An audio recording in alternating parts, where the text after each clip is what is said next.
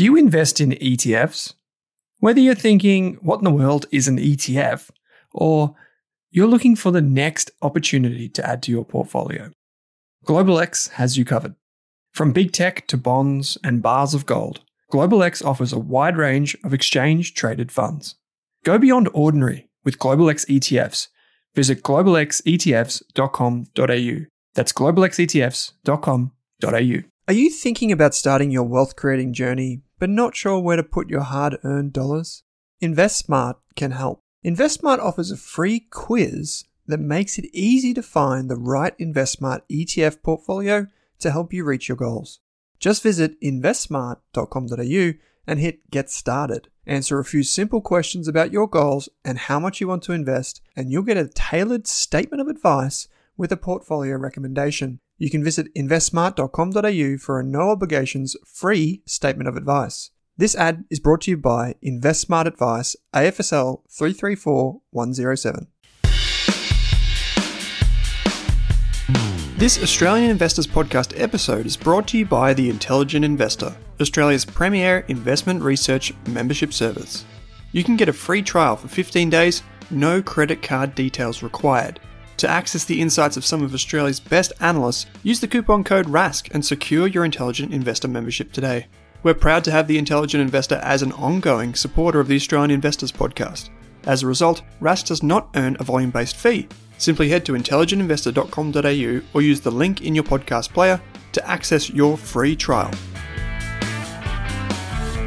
This episode of the Australian Investors Podcast is also proudly supported by SelfWealth, Australia's leading independent broker. Over 120,000 investors trust SelfWealth with over $9 billion in equities. With SelfWealth, you can trade ASX, US, and Hong Kong listed shares for a flat fee. On a $10,000 investment with CommSec, you'd pay $29.95 in fees. Yet with SelfWealth, it's just $9.50. The thing I like about SelfWealth is the full access to fundamental company data and how easy it is to trade US, Hong Kong, and Aussie shares in one place. You can see your Apple shares and ACDC ETF right beside each other. To join SelfWealth now, use the link in your podcast player or head to selfwealth.com.au and use the coupon code RASK during sign-up. Thanks for tuning in to today's podcast. Please remember that all of the information in this podcast episode is limited to general information only. That means the information is not specific to you, your needs, goals, or objectives, so you should seek the advice of a licensed and trusted financial professional before acting on the information. And before you acquire or apply for a financial product, please read the PDS or product disclosure statement, which should be available on the issuer's website. Lastly, please keep in mind that past performance is not indicative of future performance.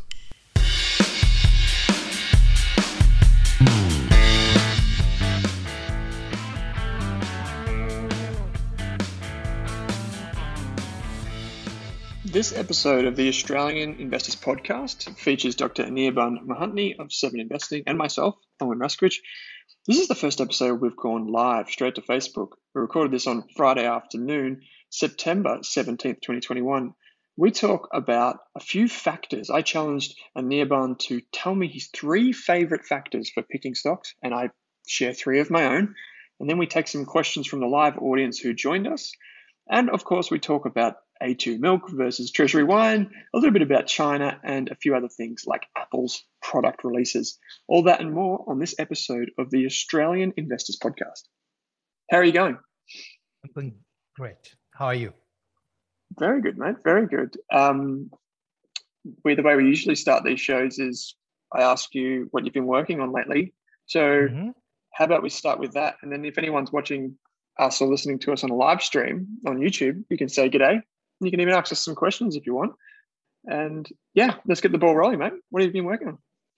Oh, well, it's getting close to the first of the month, right? It's almost 17th. So working on recommendations, locked in the recommendation, going to do a presentation for it tomorrow. And then we'll see. Can you give us anything, or is it too early? Let me see what I can do. Okay, so let's call it a very interesting company, as all my recommendations are. This time I'm going small, actually. I'm going small. Okay. Smaller than than my last rate. How's that for a clue? Okay, smaller than the last one. Okay, so if you follow Doc's research, you will know what is smaller than that number. So I've got to admit, I loved last month's pick. I won't give too much away, but yeah, it's a good one. And it's a promising thematic which underlies that company. So I was very happy to see you recommend it. And I think we can probably leave it there. So outside of that, I noticed that you interviewed Danielle Ecuyer. Yes, Ecuyer. Yes. It was fantastic. Lovely chatting with her. She has like decades of experience, right? So it, kind of makes me feel like, okay, maybe my experience is not that much. And, but what, she has these beautiful stories that she can tell, and it bundles all this experience, talks about her books and things like that. It does all of this with so much, humility, and, like no gloating, no nothing, just, very straight talking. So I actually enjoyed the conversation. I thought our wavelengths were very similar, which I really enjoyed. Many of our thinking, the way we think about some of these things, as is very similar. Plus, if people have not read her book, the Sharecliplicity 2, then the first chapter is called Ford versus Tesla. And who won? So, well, let's say you should read the chapter. And there's a beautiful story about why this chapter is called that, which relates to the previous book. So, again, I would say, when that podcast comes out on the 23rd, it's a 7 Investing podcast, but I'd say that, people should tune into it. And if nothing, they will learn a fair bit from it. And it was a very enjoyable conversation. Let's put it that way. How does it work with the 7 Investing podcast? Do you source your own guests and do you try and make them Australian centric, or are you picking anyone? No, so I pick people that I find interesting, and I just reach out to them. Many people say no. Many people say no. Some people say no. Famous people say no. So I reached out to Gene Munster at Loop Ventures, right? And what is really cool, though, and I'll say this because this is really cool, is they actually replied, which I think is really cool. They said, hey, thanks for the invitation. This is not the response that you want to hear, but, we're going to decline your polite mission. And I think that is really cool, very high class. We reach out to some companies as well. So Simon and Steve interviewed the Rocket Lab. I did see that. Yeah. Right. Yeah. That's from down our corner of the part. We can claim them to be ours almost. So I think sometimes we will land up with a heavy hitter. Sometimes we'll land up with very interesting people like Danielle. I'd interviewed Mayur Thakur, who's a CFA based. He works for Zacks in Washington, and he and I had a long conversation. It was mostly about Tesla. It's like an hour and a half long conversation. But he's, again, if you haven't seen that podcast, you should see it. And if you don't follow Mayur Thakur on Twitter, then you should, because I think he's a brilliant investor. He's got a great framework for investing. Shares a lot of beautiful nuggets, really useful nuggets that it's like free research that people are doing on companies that might interest you, and they're doing very high quality work. So, yeah, I think we're pretty fortunate, aren't we, when we're podcast hosts, to be able to interview some really interesting people. I find that I love listening to podcasts, but also the interview process is also really unique in itself, because you curate the podcast as well while you go through, and in doing so, you kind of reinforce that knowledge that you've learned on your guest. So when you go back and you look at the source material, you learn things for yourself, and then you talk to them about it.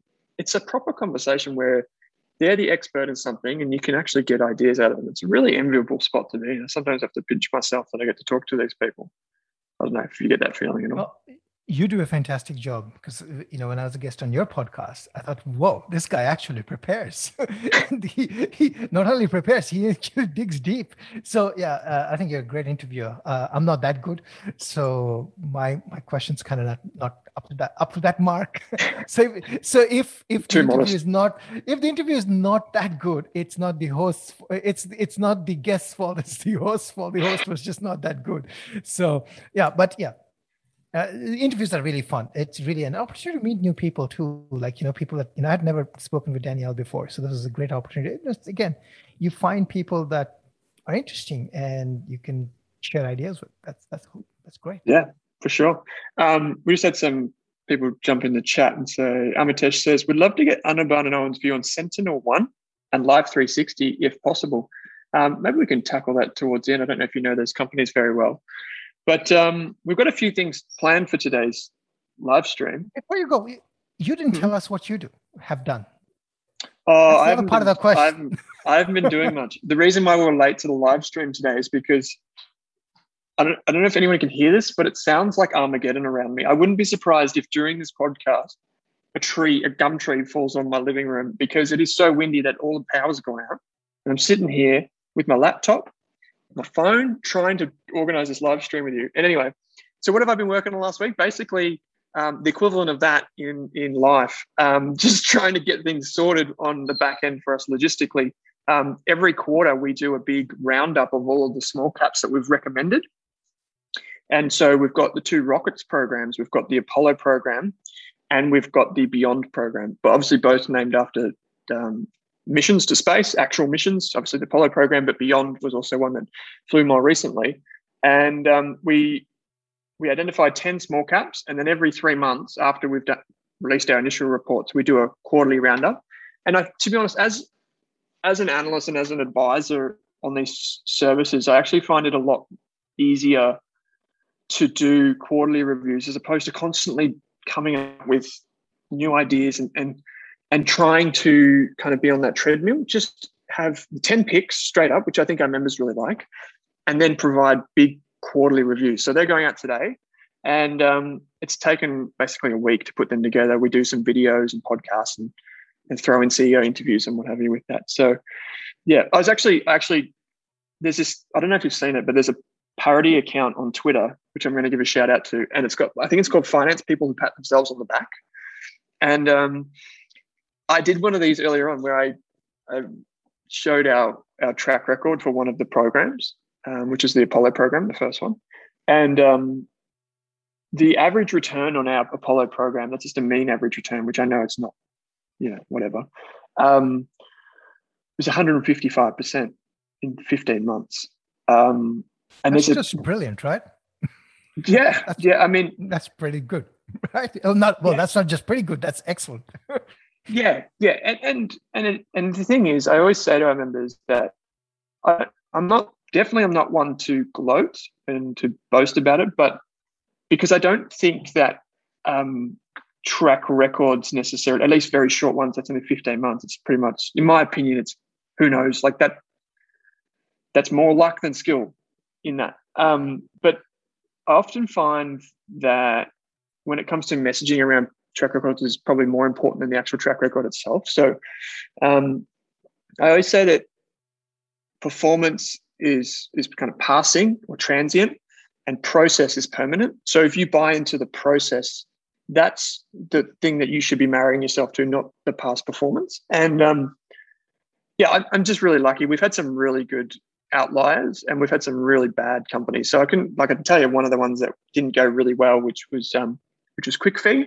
So ASX listed QFE is the ticker code, and that's it's basically a tiny payments company, like a gateways company that does loan origination and that type of thing for US accounting firms and law firms. That's down 70%. So I don't know if you feel this, but when you have these membership services, it's really hard to stomach those big losses. Not from an intellectual perspective, but from your members' perspective, because you kind of feel like you let them down. And so that's kind of what I dwell on anyway. But, off to a good start. We'd rather have runs on the board than not have runs on the board. But, that's what I've been working on. And it's been exciting. So, and hey, who doesn't love space? Space is taking off. I was actually saying to someone, here's a question for you. If you were 18 again and you've just come out of high school and you've got a really good score from your high school, would you consider studying something or something adjacent to the space economy and that type of thing? Yeah, like I think robotics and space would be definitely interesting. I think that those are the things that have very high value right now. So a lot of engineering kids are going to be learning space and robotics. I think robotics is really cool as well. Robotics and space. I think they both sort of go hand in hand in many ways. So yeah, it'll be hard to get in as well. Yeah, they'll be the most competitive ones. Oh yeah, but for example, for those that don't know, Inspiration 4 launched this week, which is it's a SpaceX mission, which has 4 civilians, although 2 of them are qualified pilots and very well advanced in that respect. But yeah, it's a 3-day mission around the world. Three times, and it went up this week, and there was a Netflix doco with it, and we talked last month the month before about Virgin Galactic and then Blue Origin. I just feel there's been a serious step change in terms of the awareness of what's going on in space. I feel like over the past 1 to 2 years, and I think that's really exciting. So if I was a young person looking for a job in a really exciting industry, competitive as you say, I might be looking at something like that, because I'm thinking of tailwinds, and that's a pretty big structural tailwind. I know you guys cover a lot of this in Seven Investing, so I'm not reinventing the wheel here, but yeah, fascinating stuff. Okay, mate. So we've got some topics. We did a survey. I did a survey. I don't know if you saw it, but I did a survey in the live chat, and the survey was, which stocks do you want us to talk about today? And I gave 4 options. I said Apple was the first one, Apple was the second one, Apple was the third one, and Apple was the fourth one. And surprisingly, Apple won with a vote of 67%. So that fantastic result. So it looks like we're going to talk about Apple for a minute. Surprise, surprise. And mate, I might throw it over to you, because you had this tweet out where you talked about some of the products and kind of what it actually means longer term. So I'll just throw it over to you. Yeah. So this was what I call the S launch, right? So the 12 was sort of the main launch that happened, I think, last year. And then this is they've sort of gotten rid of the S nomenclature, but it's now called the iPhone 13. Now I looked at the lineup and said, nothing really special, significant enough that, even a crazy person like me is going to, want to get the iPhone 13. So I'm not getting the iPhone 13. And even the watch, 20% more real estate and stuff like that. Last year had the, the sort of the oxygen saturation level measurements and things like that, altimeter and things like that. There's nothing really big this year, right? They've got some Fitness Plus things. So, but, this might make people think, wow, it's all very incremental, new screen, new color, new, aluminum, steel, whatever, right? A slightly longer battery. But that's the beauty of the Apple business right now, right? The beauty of the business is, if you think about the install base of iPhones alone are over 1 billion. Typically let's say people keep them for 4 to 5 years. If you assume 4 years, you're looking at 250 million units that need replacement. Right. So somebody on an iPhone 8 or 8S or whatever it is probably going to look to upgrade, right? And the 13 is just going to be fine for them. Somebody's going to get the iPhone mini because they like the smaller, they don't want the bigger phone. They're going to get the iPhone 13 mini. So they're going to sell 250 million odd just because of the replacement cycle. And then they're going to probably sell some to switchers, right?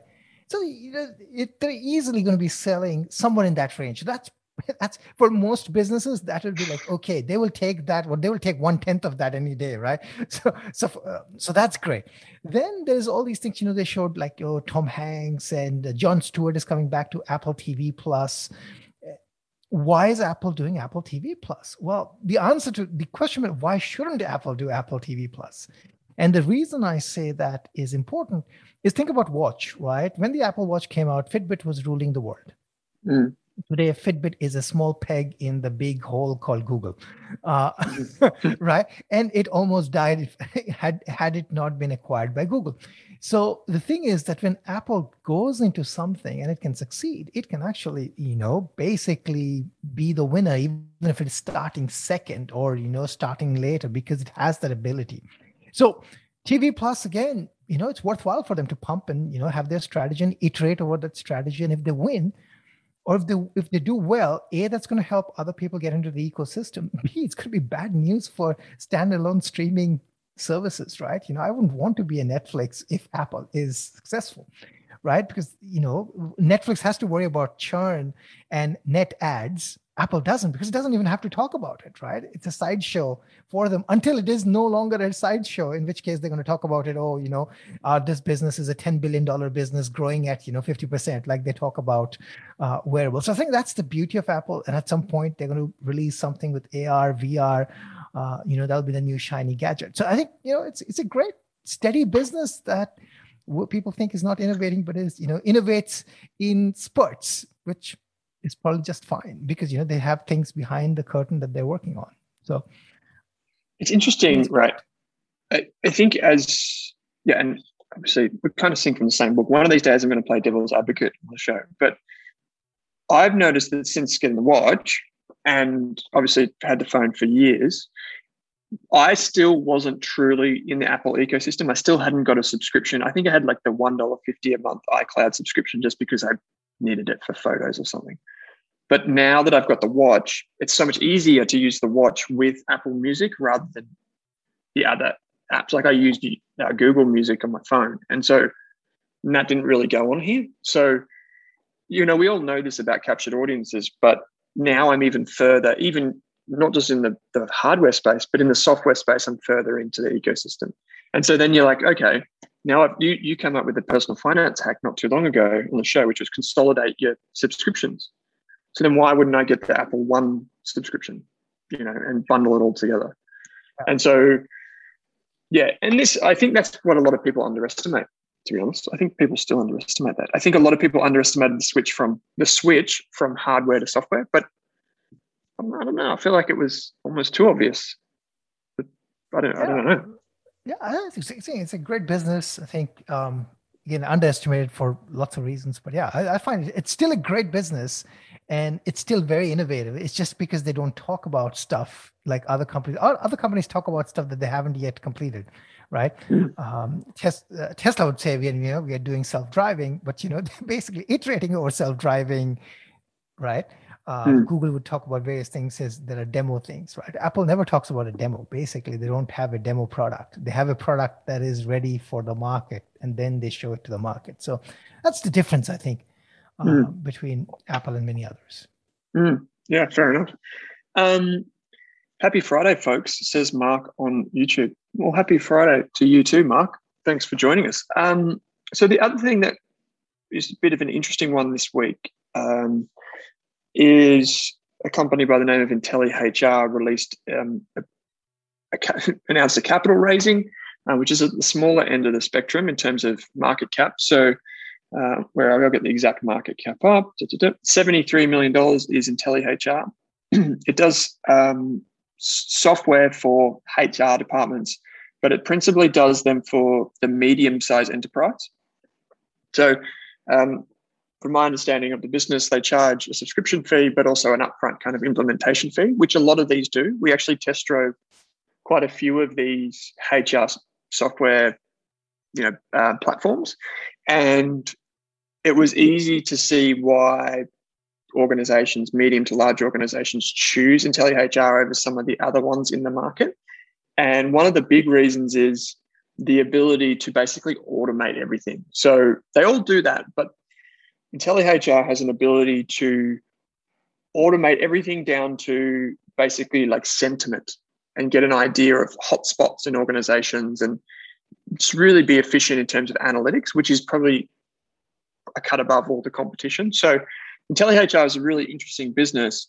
But what they actually did in the past week is they announced a capital raising of a total of $11.5 million as a placement, and they did it at 23 cents per share. And one of the things that I always like to do, I don't know if you do this, maybe it's a more Australian-centric thing, is I like to jump forward to the section where it's got at what discount it was done at. So it says here in the announcement, it says IntelliHR will issue approximately 50 million new shares to raise new capital of 11.5 million Aussie at an issue price of 23 cents per share. In addition, 6.5 million existing shares of $1.5 million worth will be divested by the managing director, Robert Bromage, at the same price as the placement to fund the purchase of a residential property. But then the placement price represents a 20.7% discount to the last close price and a 17.2% discount to the 30-day VWAP. So volume weighted average price. So a 17% discount. I guess the hard thing is that unless shareholders like retail shareholders like us, for example, are invited to join, it actually has a dilutionary impact on the business. And that kind of leaves a big sour taste in my mouth. I think you've talked about this at length, but ideally we want to see companies do more in terms of being shareholder friendly. We understand that it's cheaper for these companies to do institutional placements. It's quicker, it's cheaper, but at the same time, if you own the local bakery and the guy who owns most of the shares announced, we're just going to go down to Jeffrey down the street here and he's going to buy 20% of the company. That's it. You wouldn't be very happy.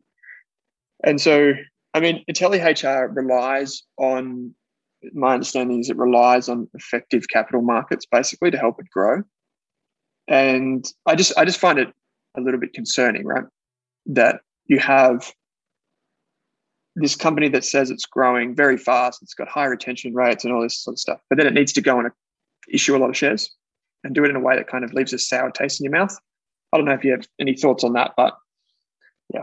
So a couple of quick ones. So I think if you're a high growth company, then I think a couple of things. I have an issue with repeatedly coming back to the market. I'm going to get 10 million now, 15 million, in 10 months time, another 10 million in, 20 months time. I'm not a big fan of that, which basically means that you're never really self-sustaining, right? You're always looking for acquisitions or things like that. You're something to bolster your position. Not a big fan of that. I'd rather company do some big ones and just get it out of the way. But maybe the size is just so small right now that that's hard, right? On the share placement thing, there's another way. I've always had this, when I was looking at ASX small caps, I had this view that actually, if it was up to me, I would never do SPPs, or share placement plans, or I'd actually get rid of them completely. Because I think it's, in the long run, it's detrimental to the retail investor. And I can explain why I think that. So the problem is that if there are so many retail investors, we're going to give each one of them an equal opportunity. Therefore, you have to do some rights issue, right? So a lot of companies do rights issues based on how many shares you have. That's the fairest way to do it.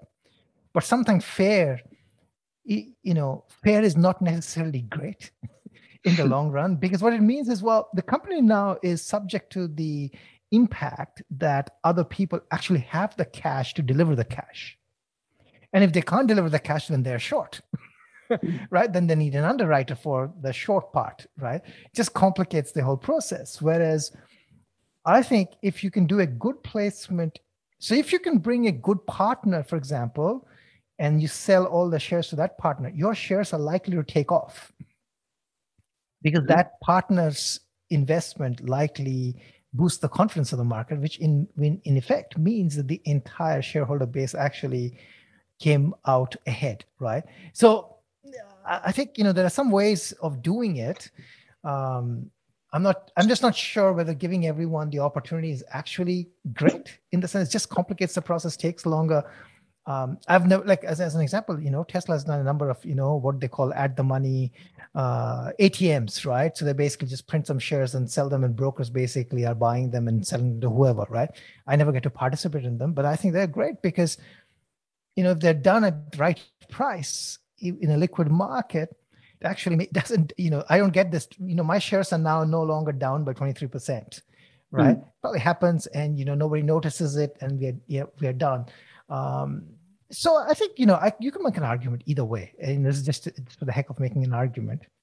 So, but but I think the bigger point would be that you want the dilution to work in your favor, right? I mean, if the share count increases by 300% over a period of, say, 5 years, you do want the earnings to grow at a much higher pace, or the revenues to at least grow at a much higher pace. I think that's the bottom line, right?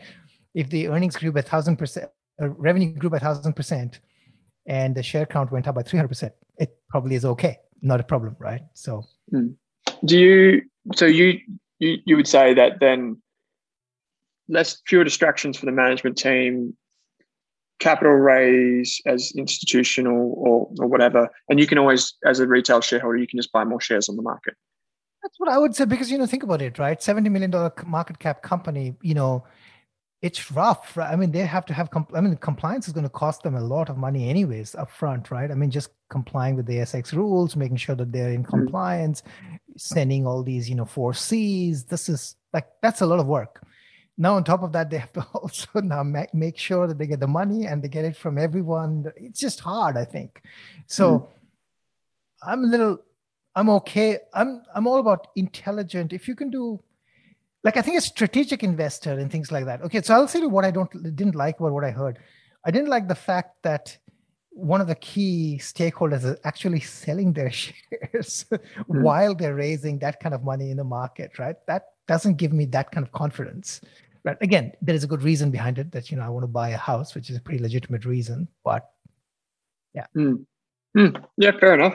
I think it's more, for me, it's a long time been a principal thing too, because for such a long time, financial markets have kind of thrown away with the retail investor, or done away with them and at their expense, which, as you say, logically, it probably makes sense to make it as efficient as possible and then let them buy on market. But the opportunity, at least if you do, say, $10 million as an insto placement, and then you have $1.5 million with an SPP that's underwritten, there's not that much to lose, because a lead manager of that ilk shouldn't be too phased about $1.5 million through their network or through their own accounts. So I get where you're coming from.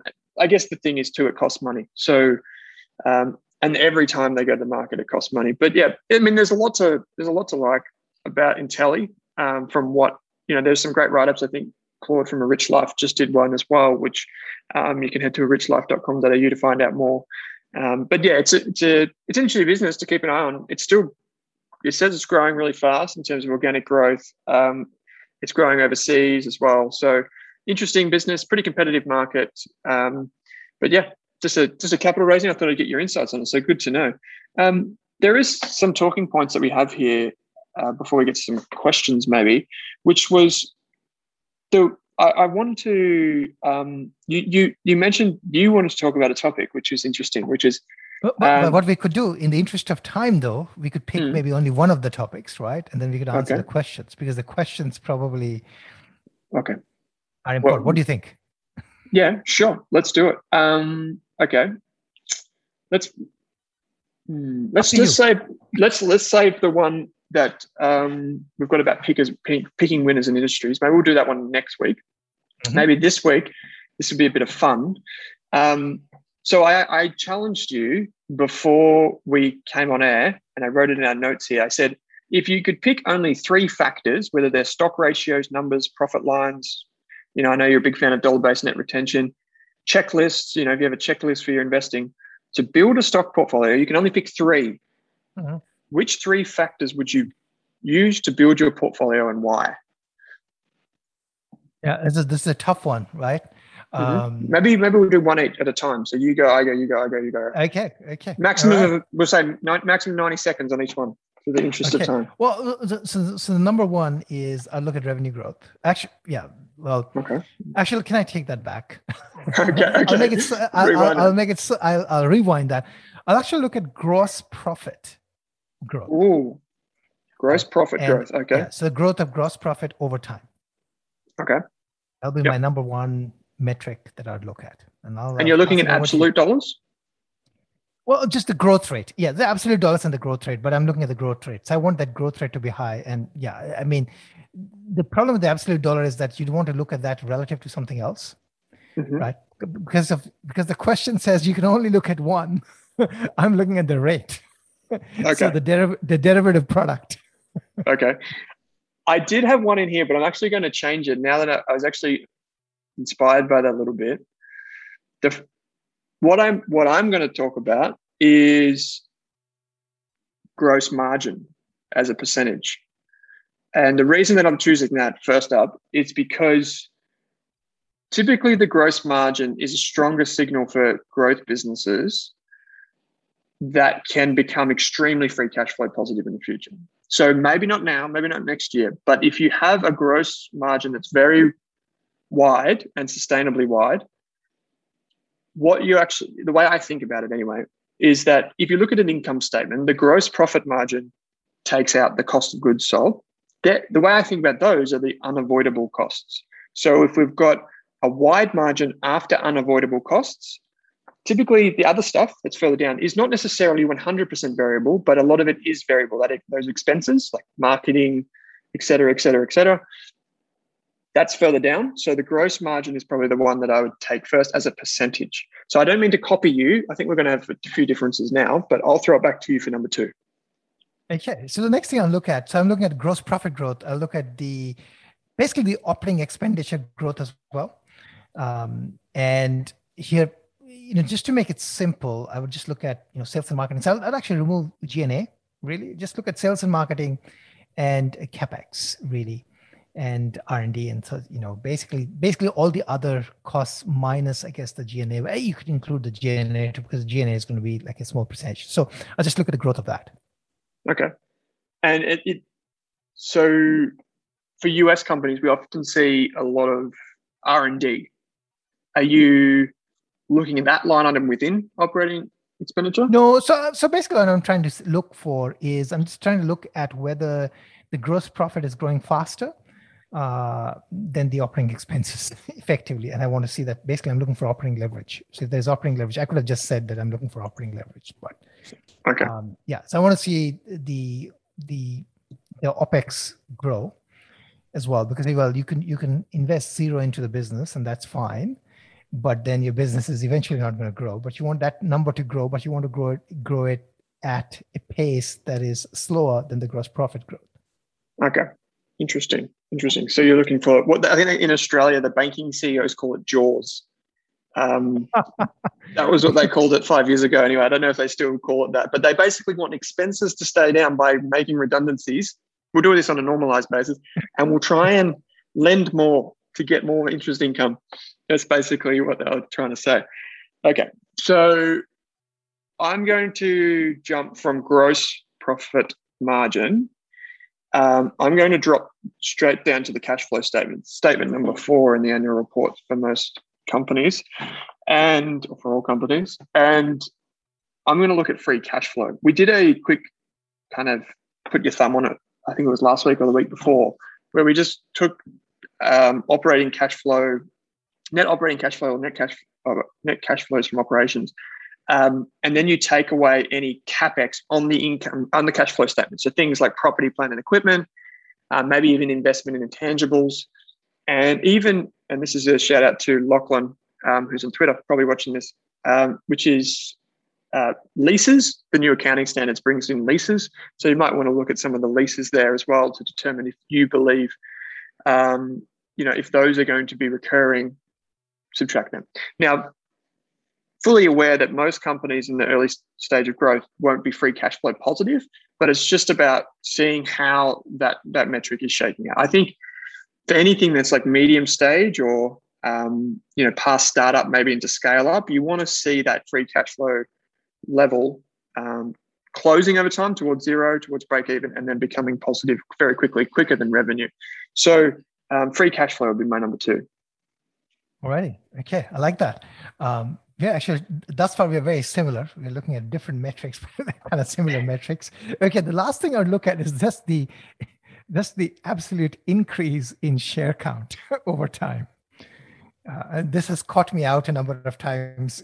Everything looks good except that the share count is also growing. So the market cap keeps growing, but my share price does not actually grow. So I look at share count. Yeah. And do you tend to look at that over 3 years, 5 years? Are you looking at over as long as possible? Or? Yeah, no, I just try to eyeball. So like, of course, when a company is before IPO, the share count is low. Then the IPO, the share count is sometimes doubles, triples, whatever, right? And then there are secondaries and things like that. There are placements that happen, right? I just want to look at the general cadence. Like, I don't want to be in a place where, we just talked about IntelliHR, right? I mean, if you keep adding a lot of shares, then you better really have very high, gross profit growth, right? Otherwise, you're going to be, if you dilute by 10%, you better have 30, 40, 50% growth in the gross profit area. Otherwise, you're going to be in trouble. You're not going to be in trouble. You're going to have a large empire. It's just the shareholders are not going to make enough money. So, yeah, I think it's hard because we've only got 3. They've given us an artificial limit of 3 factors to consider. I like it. Yeah, it forces us to have conviction. I know in some fund manager stock pitches, what they've forced analysts to do is only have a buy or a sell rating, even though that's not a perfect world. It's just to force them to have an opinion on something and to show conviction one way or the other. That would just be behind closed doors, and this is not necessarily something they invest in for investors, but it's just an interesting way to kind of see what's important to people. Okay, so my number 3, which is similar to yours, is I've gone from the income statement to the cash flow statement. Now I'm going to the balance sheet, and I'm going to look at cash versus debt, just in absolute terms, the amount of cash versus the amount of debt. And this is similar to yours because if a company is growing, you want to know how it's funding that. So what cash versus debt tells you, it's such a simple thing. Just look at the top of the balance sheet and then go down about 2/3 of the way down for the interest-bearing debt or whatever you want to call it. But what it shows you is basically the financial leverage, but also the legacy of capital allocation. So if a company has a lot of debt today, why did it choose to use debt? You want to go and find the answer to that. Or why did it choose debt over cash? Does it not have enough cash? And then that leads on to your point about share count. But a good way to think about this would and we've brought this up before, is just to look at a company like CSL. It's got lots of debt today. 10 years ago, had bugger all. And so why does it have so much debt today? And maybe you can trace that back to incentives and whatever. But that would probably be a very simple metric. And on the, that's kind of like the risk offside. On the risk on side, what actually a good cash balance does, Apple's a good example. It's got lots of debt, but it's got lots of cash, is you can have optionality in your business because the balance sheet gives you flexibility. Facebook has this, all the big names has this. I love this one. I'm just, I was going to pound my table saying I didn't think about this because this is something I have been complaining about a lot. This is a great example, right? So you said Apple. We had a bunch of businesses here on the ASX that had to raise cash. So a great example is Cochlear. Cochlear had to raise cash. It had to go to the market to pay a fine. That is the most bizarre thing that I've seen. The other bizarre thing that I've seen is NAB goes to the market to raise cash so that it can pay dividend. That is completely bizarre. And then the other, in these 2 cases, I guess the market has been forgiving. So the stock didn't take a pounding, and there were enough buyers out there to take up those shares so that they could pay the fine and they could pay the dividend. But guess what happened to Flight Centre, right? And Webjet. Yeah. So if you run a business on too low a cash balance, and this is called like hyper optimization, right? And I'm going to pay the dividends out with franking and hallelujah, everybody's going to be happy, right? Well, when the once in a millennium something strikes, you are going to be toast. You're going to be in a really hard place. A company like Booking.com didn't have any problems. They went to the debt market, raised debt at effectively zero interest rates because they had billions of cash, tens of billions of dollars of cash on the book. And I think, the coronavirus situation really gave me another sort of eye-opening examples of just how important cash is. And it might seem like the cash is sitting there doing nothing, but gosh, if you can close your shop and still nothing happens to your shop, that is a good position to be in. That's the business I want to own, because hey, that's just safety. For sure it is. And it's probably one that, for all of our complicated theories and models and strategies and formulas, just the humble, how much cash is in the bank is such a powerful thing. And it's still just so important to so many companies. Okay. So just to make this quick, right? So in the big travel companies, right? So Webjet raised money, Flight Centre raised money, but corporate travel's position was slightly better, so they didn't have to be as dilutive in to go to the market, right? And a small company called Serco, they had the backing of Booking and things like that. So they basically just navigated this. Okay, they didn't have much of a problem really, right? So I think it's interesting how cash can be or may not be, useful, but in most instances, they're really like the lifesaver. Absolutely. Okay, so we've just got some questions come through. We've got one from Mark, which we'll try and tackle really quickly. And Mark says, "This is great, folks. Would be good maybe for the next show to talk about factors for investors looking at ETFs." So factors, I think what Mark might mean is maybe as in how to pick an ETF, like a checklist. Mark, we've got heaps of content on this, but ETFs, in a sense, in Australia at least, now are pretty well regulated. So in the past, they were kind of a new age thing, but I think the coronavirus kind of crash, if you like, proved that the market making and basically the companies that underwrite the process of an ETF are pretty resilient these days. So especially from the big ETF providers, so there's like 6 big ones.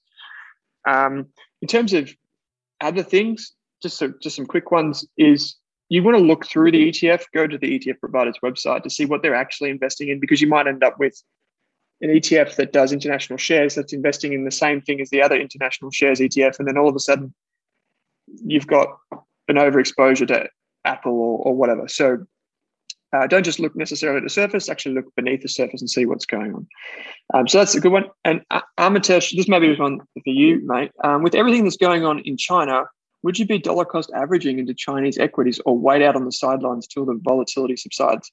So we can't obviously give anyone specific advice, just full disclosure. We're just chewing it and talking about investing generally. But just, I guess the question is there for anyone, Chinese equities. So there's a public facing article available on some of my views on how to, so that you can, if you go to 7investing.com and look for this article, I forgot the name of it, but I talked about Alibaba as an example, and so there's a lot of nuance here of what's going on in terms of the tech crackdown. Some of that is about market misuse. Some of that is not necessarily targeted the way people think it is. So here's the bottom line, right? Depends on how you want to. If you look at a company like Alibaba, and I'm just using Alibaba as an example because that's the one I looked at, it is really cheap. It is like cheap. Now, the question is that if it can maintain even some semblance of similar free cash flow growth and things like that, then it is really cheap. But, if the market, because of the changes in the market, if the market becomes more competitive. So one of the cases with Alibaba, for example, was how Alibaba locked in marketplace participants. Basically, they said, well, you can be on Tmall, then you can't really be on anywhere else. So the exclusivity, right? Well, that, and if you think about a marketplace, the more buyers, the more sellers, this kind of can feed in, right? But from a seller's point of view, they would like to be on JD.com. They would like to be on Tmall. They would like to be in every place because you want to increase exposure. But that is not in Alibaba's interest. So this is just an example of issues. And it's not that Alibaba is the only one who does exclusive things, but the Chinese government is basically saying you can't kind of do that. So again, if you think about the competitive landscape and so on, then, and if you're willing to tolerate volatility, maybe this is. I personally don't have any China exposure right now. That's just me neither. Yeah. But some of those stocks are great companies selling at great prices if you believe that the long-term future. So it really depends on you as to how and your tolerance for volatility and your views on how the market is going to shape up. Just quickly, was the article about 7 or 8 days ago, the China tech crackdown? Is it a buying opportunity? Is that the article? Does it talk about Alibaba and Didi? Yeah. Yeah. Does it have the Great Wall of China as a picture there?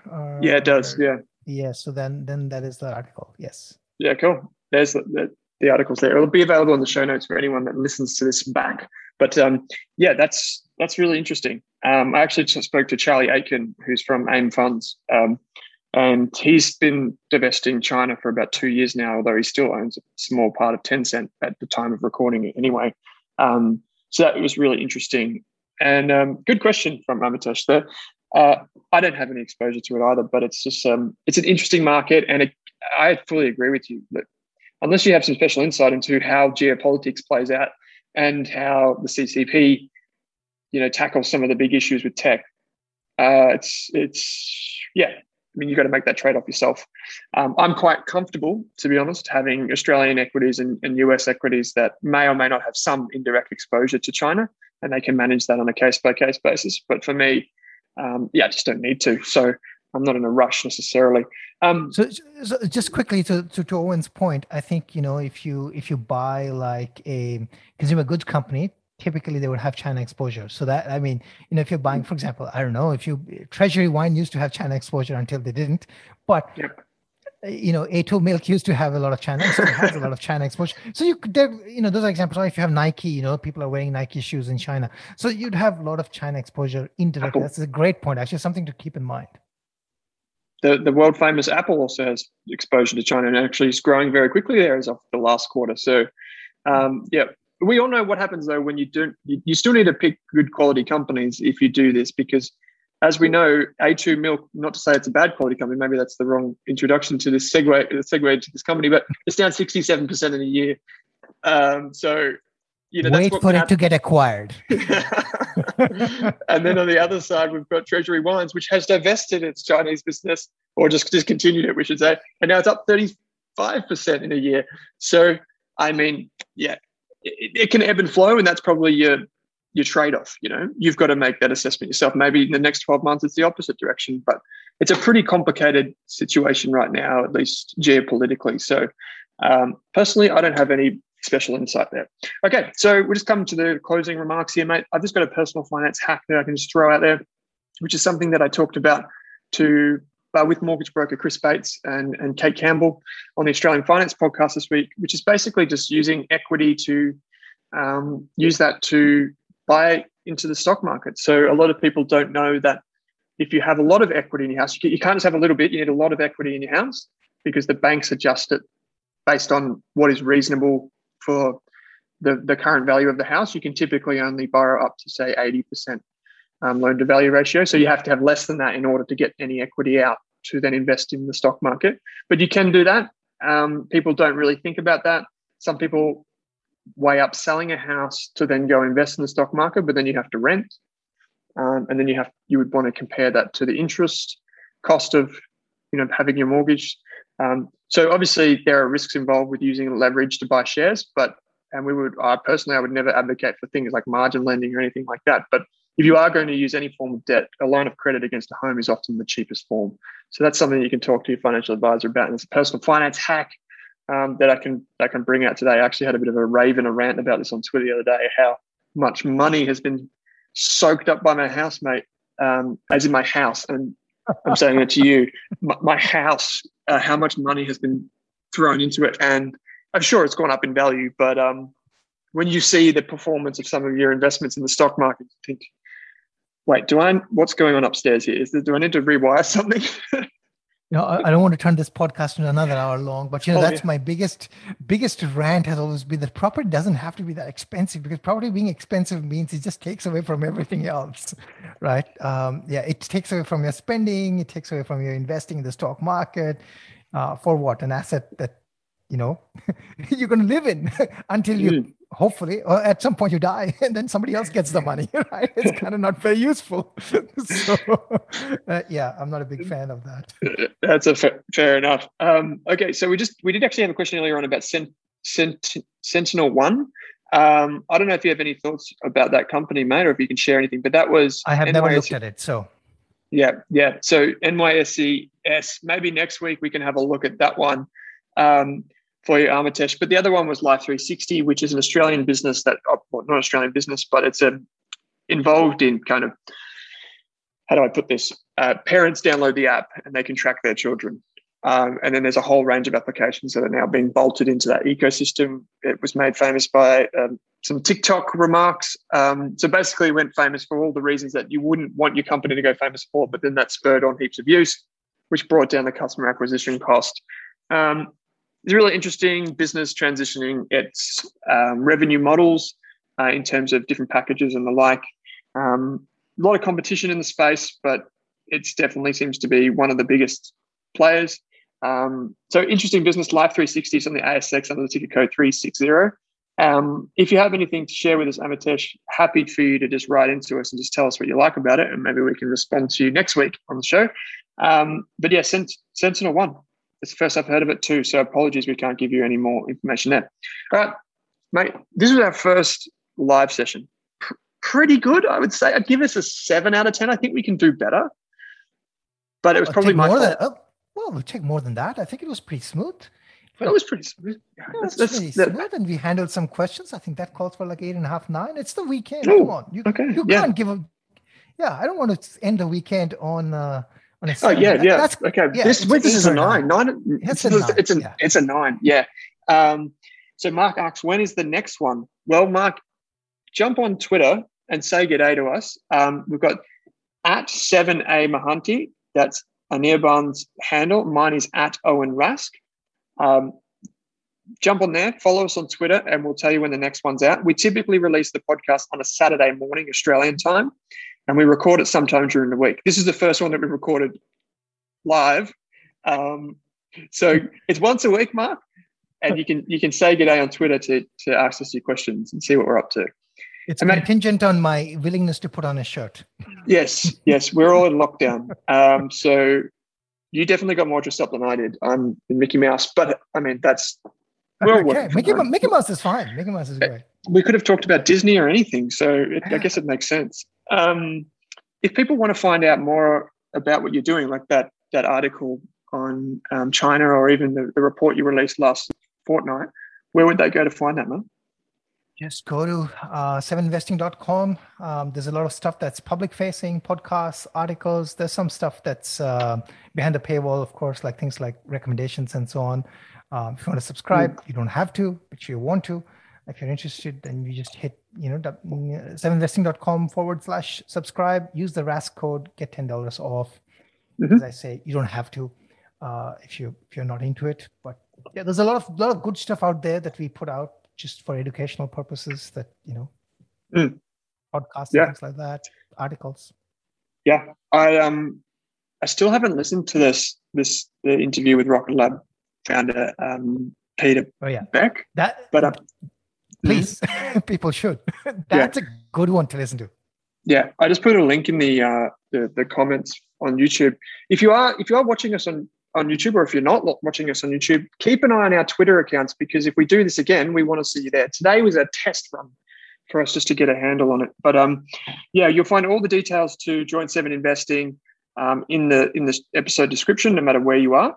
And you can find more about what we're doing at Rask and the Rockets programs at www.rask.com.au.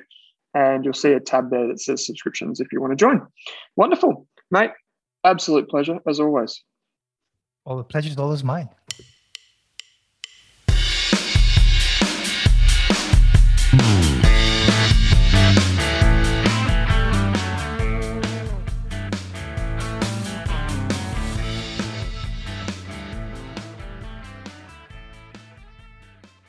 For more than a decade, I've been hunting for the best investors and their methods, strategies, and tools for investing.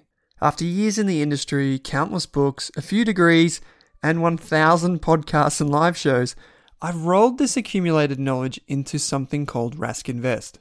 If you've ever heard me talk about a core and a satellite, active and passive, true long-term compounding, or you simply want to know exactly how I would invest, now is your chance. Rask Invest is our new investment service, designed for all types of investors who want professional management of their core portfolio at a low cost from a team they trust. Rask Invest helps you automate your wealth creation and passive income. Simply click the link that says Invest with Owen in your podcast player to join one of our live platform walkthroughs or book a call with us. You can also view the Rask Invest PDS and TMD and get invested with me.